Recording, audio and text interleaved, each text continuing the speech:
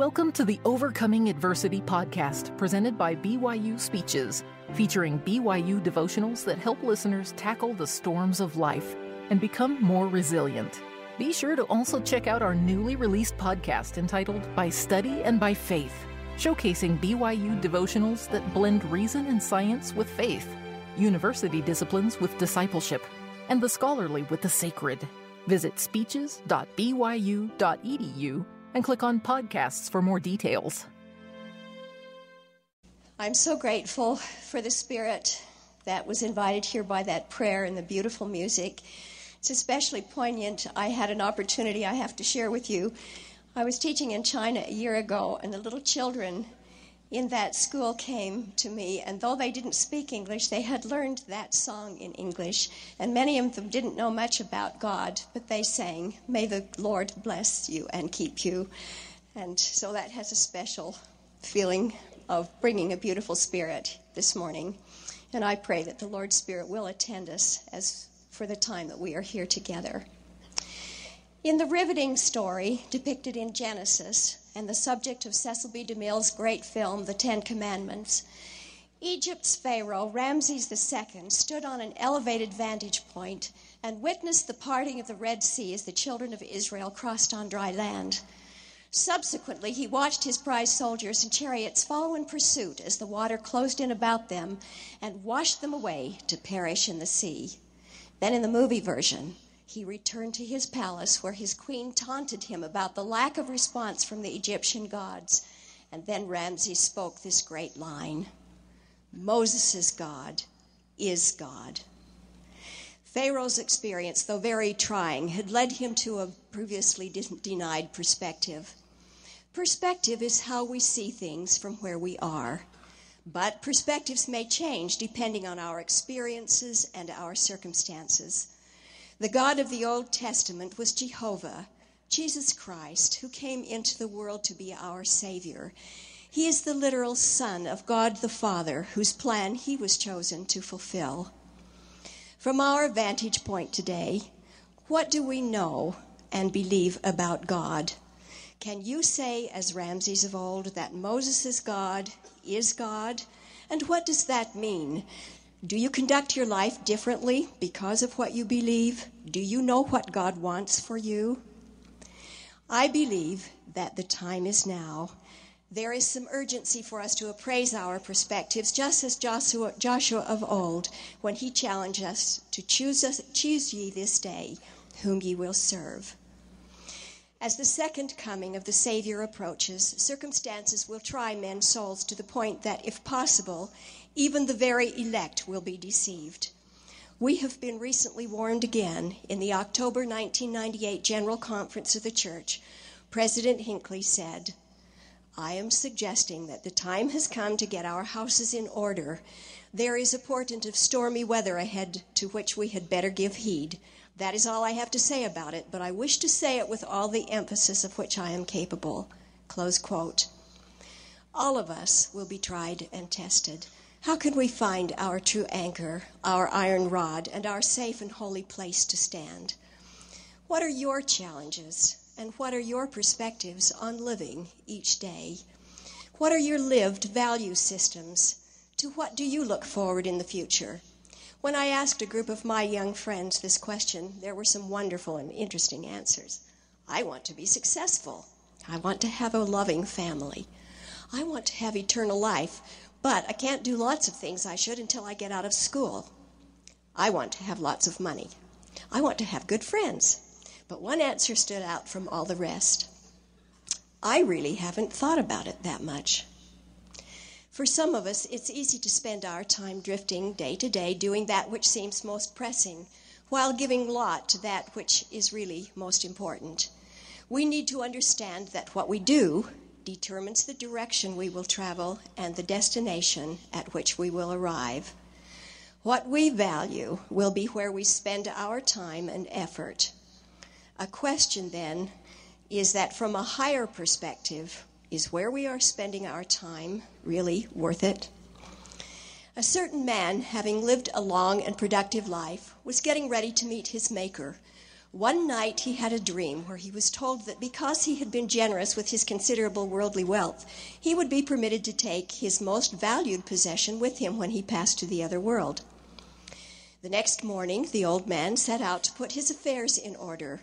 He liquidated his assets and gave half of all he had to charities and other good purposes. The other half he had converted into gold bars. Upon his death, so the story goes, St. Peter met him and welcomed him to his new home. But when he noticed the large and very heavy bag that the man was carrying, St. Peter reminded him that no one could bring any earthly possessions with them to this place.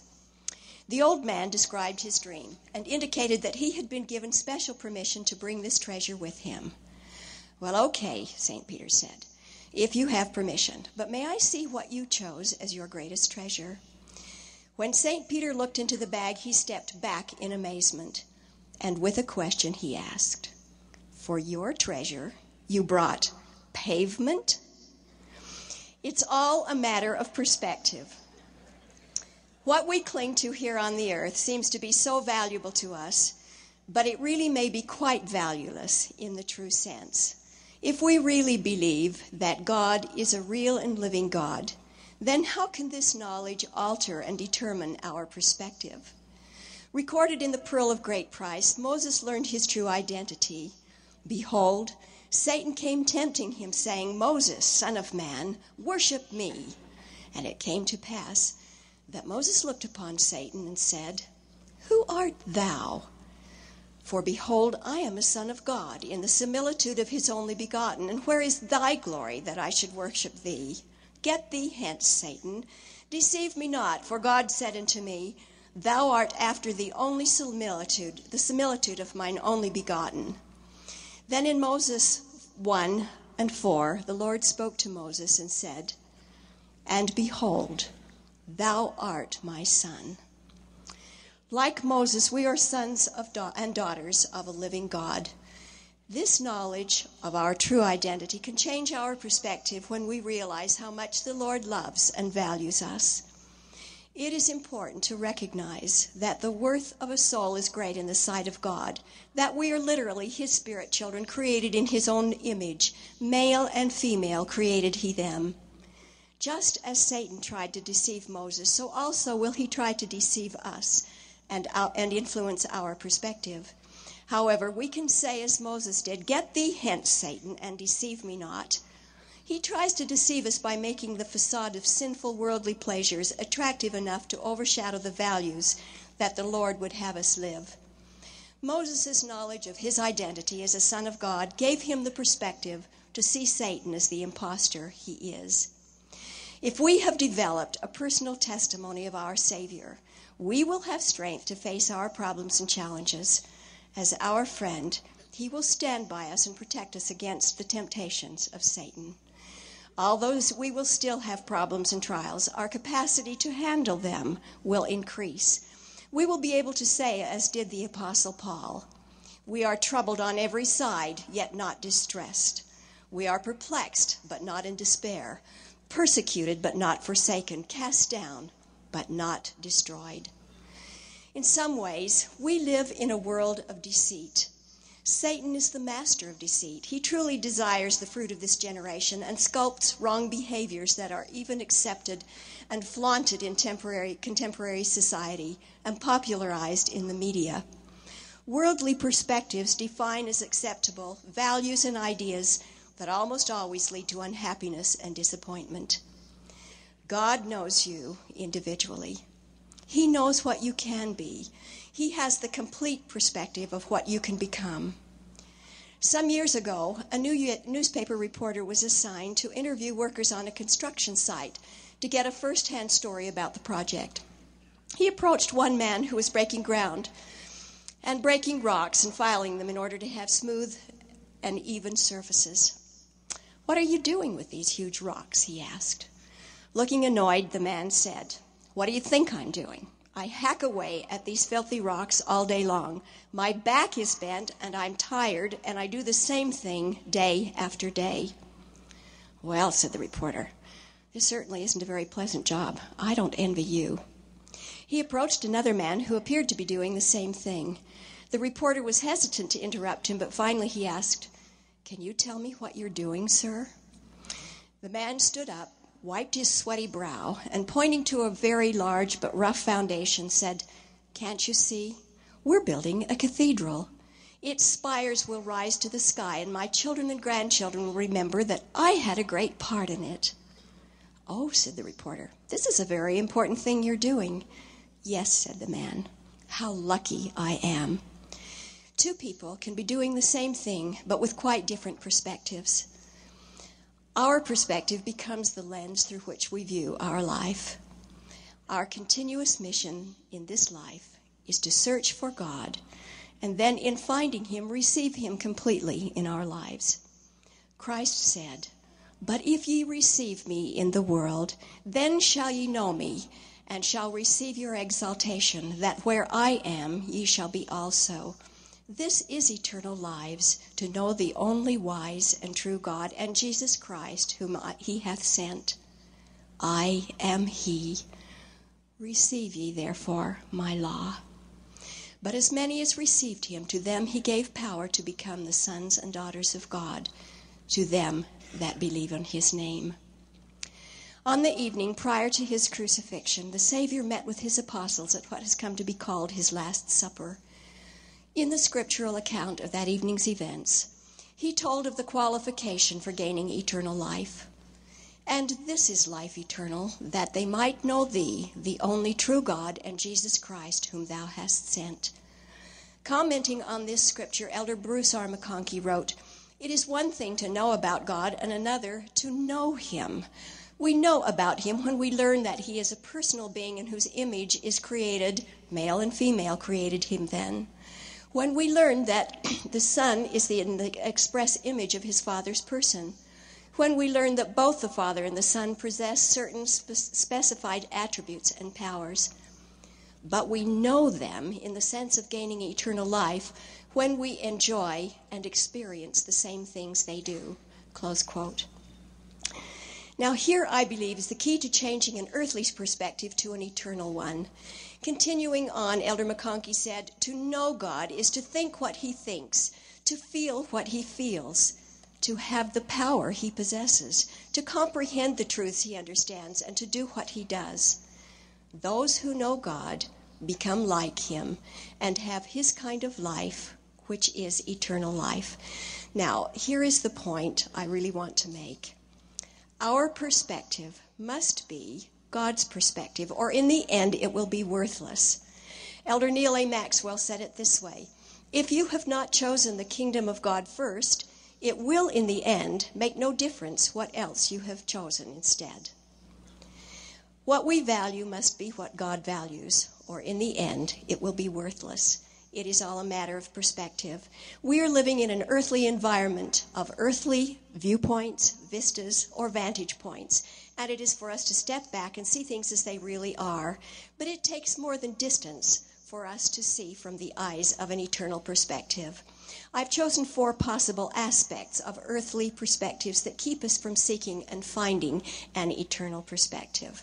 Number 1, there are some folks who are just disinterested in spiritual concerns and future consequences. When times are good, it's easy to forget our dependence on the Lord.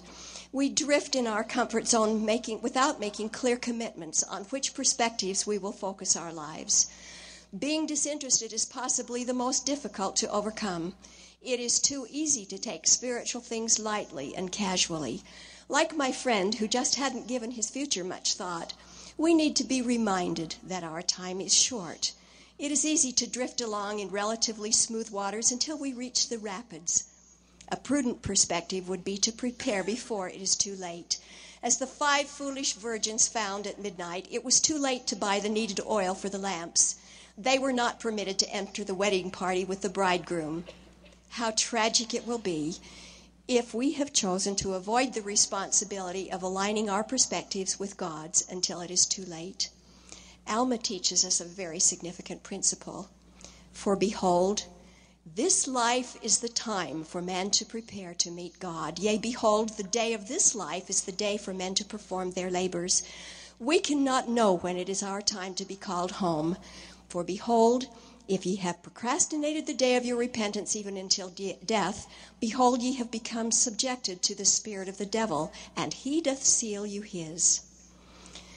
A wonderful man who had suffered serious health problems and was on a course of temporary recovery shared his sacred feelings. The late Rex E. Lee, president of this university, spoke from this pulpit and shared his perspective and how it had changed as his life had been in a precarious balance and then spared for a time.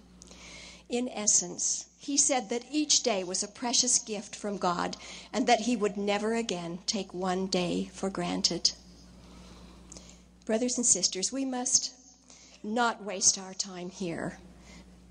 It is short that we have to work out our salvation. Let's remember that each day is precious and opportunities abound to focus our perspective on the paths the Lord would have us take.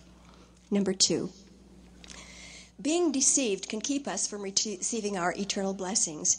We've already acknowledged that Satan tempts us by deceit. Things are not always what they seem to be. A young wife may feel much pain as she longs to have a child but is unable, while another may have children easily but finding raising them inconvenient and disruptive to her personal plans. From the perspective of a 6-year-old child, it seems like Christmas will never come, while for an adult it seems like time before Christmas gets shorter and shorter. Young people think they will never grow old, but time does not stand still. And older people wonder how it happens so quickly. There are endless examples of distortion of reality and false premises. A measure of air quality in Japan is the ability of a certain observatory to see Mount Fuji. A Japanese newspaper reported that from an observatory in Tokyo, Mount Fuji had been sighted only something like 27 times in 1997, while in 1998 it had been sighted something like 43 times. The article went on to explain that it was not so much the change in the pollution levels as the fact that the observatory had been moved from the 8th to the 23rd floor. Perspectives do change as we go higher. Maybe some of you know of Claude Ptolemy, who lived between 100 and 170 BC. He tried to explain celestial motion by using the theory that the Earth was the center of the universe, that the sun and other planets revolved around the Earth. His principal scientific efforts were documented in a compendious work of 13 volumes. He described it in meticulous detail as an explanation of celestial patterns and motions. For 14 centuries, this was the universally accepted and authoritative system of astronomy. Now, we know that that premise, that the universe revolves around the Earth, was a false premise. Making earthly perspectives the center of our universe will result in the same discovery, that it is a false premise. Number 3, compromise is one of the adversary's operative words. Those who do not have an eternal perspective will always challenge integrity. There are many examples that can help us develop the strength to make righteous choices. Mohandas K. Gandhi is one such example. His mother taught him that to eat meat was wrong inasmuch as it necessitated the destruction of life. So Gandhi pledged to his mother that he would remain a strict vegetarian throughout his life. Later, Gandhi became seriously ill. His physicians tried to persuade him that if he would drink a little broth, his life might be saved. Even for life itself, we may not do certain things, he said. There is only one course open to me, to die, but never to break my pledge. Because of his integrity, his followers renamed him Mahatma, or the Great Soul. Although we may not agree with the tenets of his beliefs, we admire his honor. To him, the pledge he made to his mother was sacred. Now, do we fear men more than God? Some fear that it is neither cool nor popular to defend righteous living. It's too easy to be consumed with how we look, how we are connected socially, what kind of clothes we wear, how we can acquire wonderful possessions. And of course it's important to have friends, to look well, and to have comfortable and beautiful living environment. But from ancient times, the Lord has told his people not to be idol worshippers. The Lord's perspective was abundantly clear when he gave the commandment to Moses, "Thou shalt have no other gods before me. Thou shalt not make unto thee any graven images. Thou shalt not bow thyself to them, nor serve them." There are enticing idols lurking in all places to deceive us into losing sight of our eternal perspectives. What perspectives do you have about gaining an education? We must not compromise knowledge with expediency. One student may look at a general education course as something to get over with, while another will find the same course life-changing as doors not yet dreamed of are opened.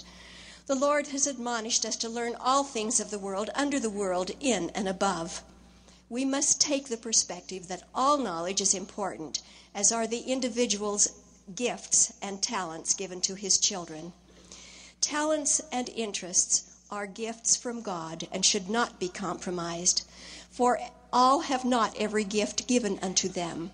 For there are many gifts, and to every man is given a gift by the Spirit of God.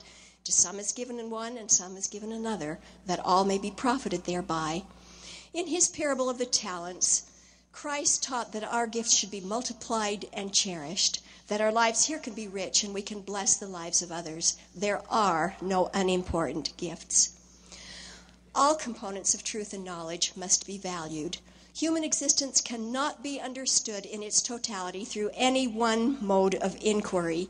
For example, science, history, and art all reveal different truths about any one subject or event. These three fundamental forms of inquiry and the languages needed to use them form the core of a basic curriculum that teaches the knowledges and skills of civilization.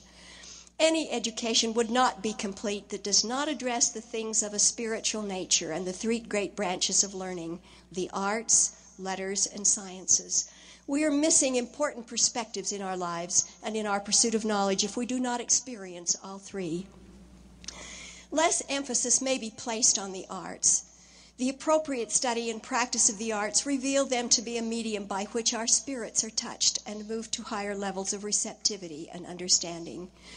When appropriately magnified, these gifts can help us realize truths that may not be perceptible in any other way. Latter-day Saints have always valued all that is praiseworthy and of good report. It may be of interest for you to know that Utah was the first in the nation to have an arts council that fostered the arts and cultures in the lives of its citizens. This year is the 100th centennial of that organization. Brigham Young was a particular supporter of the arts. Always keeping the gospel perspective, he advocated and actively participated in music and dance and theater, and was a skilled craftsman and a fine furniture maker. He believed in the refining and edifying influence of the arts. He said, "There is no music in hell, for all good music belongs to heaven. Sweet, harmonious sounds give exquisite joy to human beings capable of appreciating music." He also said, "If you wish to dance, dance. And you are just as much prepared for a prayer meeting after dancing as ever you were, if you are saints. If you desire to ask God for anything, you are as well prepared to do so in the dance as in any other place, if you are saints. Those who cannot serve God with a pure heart in dance should not dance." The spirit and the body are the soul of man. Neither is complete without the other. And the absence of the spirit from the body is looked upon as bondage. We came to earth to gain a body. We look upon this as a great and precious gift. The study of the human body in an aesthetic perspective is also desirable and necessary. And I think creativity must be important to our great Creator. Creativity is not limited to the creative and performing arts. Opportunities for problem solving and creativity must be evident in any complete education. We must not be deceived into believing that God gave us talents and gifts that were not to be magnified for the benefit of His children. The fourth challenge is distraction. One of my students answered my query to what do you look forward in the future by stating that he really wanted an eternal family and the blessing of having all of them go back to live with Heavenly Father and His Son. His problem was that he had so many things to do that he didn't have time to worry about it very much less to set one more goal. He was willing but very distracted. What does it take to get our attention? This good brother, who had righteous desires but felt that he could not fulfill them because he was too busy in school, will probably find that his life will fill up just as much when he is out of school. We are often caught up in the busy demands and choices of life. Soon we look back and realize that a year or 5 years or 10 years have gone by, and we're still saying that someday we will get to the things that we wish and need to do. How sad it will be if we spend our lives climbing ladders only to find that they are leaning against wrong walls. No man can serve two masters, for either he will hate the one and love the other, or else he will hold to the one and despise the other. You cannot serve God and mammon. Christ said, "He that is not with me is against me, and he that gathereth not with me scattereth abroad." We only have so much time in a day, in a year, in a lifetime. We have to decide what to do and what is important to us, what we do value, and what we really do care about. Then and only then will we be able to keep our sights on eternal perspectives and avoid distraction. Some of us may need to speed up, while others may need to slow down. From the perspective of being too casual, we need to determine to take action. From the perspective of being too busy, the action may be to pause and regroup. In all cases, we could benefit from taking the time to ponder and pray. The prophet Joseph Smith received much of the restored gospel through pondering and praying for the Lord's perspective on his questions. The heavens opened and are still open to us if we will inquire. Christ counseled the people of Nephi to go into your homes and ponder upon the things which I have said, and ask of the Father in my name that ye may understand. Take time to consider the perspectives that are important in your life. Is it important for us to be cautious? Yes, it is. We must not become disinterested, deceived, or distracted, or compromised. We have all blessings of the earth given to us to be used with prudence and thanksgiving. We must keep our perspective focused on God. It is the gospel of Jesus Christ that gives us the true perspective, one that we can know and trust, an eternal perspective through which we will not be deceived. The Lord, speaking of you and our day through the prophet Isaiah, declared, "And they shall bring their sons and thy daughters in their arms, and thy daughters shall be carried upon their shoulders, and kings shall be thy nursing fathers, and their queens thy nursing mothers. And thou shalt know that I am the Lord, for they shall not be ashamed that wait for me." Waiting upon the Lord means having hope in the Lord and trusting in him. My young brothers and sisters, please do not be ashamed of the gospel of Christ. Remember the bold testimony and example of the Apostle Paul in his letter to the Romans. "I am not ashamed of the gospel of Christ, for it is the power of God unto salvation to everyone that believeth." It takes some courage to live the gospel with an eternal perspective. Courage is faith put into action, acting on what we believe. Be ye doers of the work, and not hearers only. This advice found in James, only magnified by President Spencer W. Kimball's well-known directive, do it. I have been moved over and over again by the perspectives of the lives lived in faith and sacrifice because of the devotion of the early saints to the church and of our early pioneers. They left or lost most of their possessions. They suffered sickness and hardship. Many buried fathers, mothers, sons, daughters, husbands, wives, and babies along the way. Many knowing from the beginning that they may not complete the journey. Still they went on, and they thanked God for the blessings of being a part of building Zion. An eternal perspective will help us fulfill our purposes in this life. God has given each of us important things to do during our time here on earth. As we develop ourselves spiritually, we can learn to see things as they really were, are, and will be. By viewing our lives from the perspectives of eternity, we realize that the difficulties we face in mortality are transitory. The Lord told the suffering Joseph Smith, "My son, peace be unto thy soul. Thine adversity and thine affliction shall be but a small moment, and then, if thou endure it well, God shall exalt thee on high. Thou shalt triumph over all thy foes." Elder Dallin H. Oakes declared, "An eternal perspective helps us understand that adversity can be the springboard to growth. Seen with the perspective of eternity, a temporal setback can be an opportunity to develop soul power of eternal significance. Strength is forged in adversity. Faith is developed in a setting where we cannot see what lies ahead. Here's another wonderful perspective from President Brigham Young, who was always clear and direct. President Brigham Young counseled the brethren who were leaving home. When you pray for your families, you must feel as if they live, all right. If they die, all right. If I die, all right. If you die, all right. For we are the Lord's, and we shall soon meet again. We have a remarkable, inspired living prophet to give us the Lord's perspective. President Gordon B. Hinckley has stated, "The Lord has shown you what is good and has given you a commandment to do justly, to love mercy, to walk humbly with thy God," which needs constant emphasis in this world where there is much of egotism, conceit, and arrogance. I do not hesitate to promise that if you live up to these standards as believers and performers, your lives will be fulfilling and your efforts fruitful and of great good. Close quote.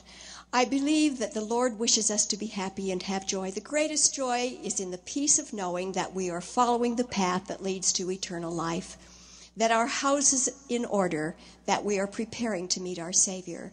The greatest gift is eternal life. A loving Heavenly Father has made provision for our human weakness. He knows our quest for exaltation is a gradual, lifelong process.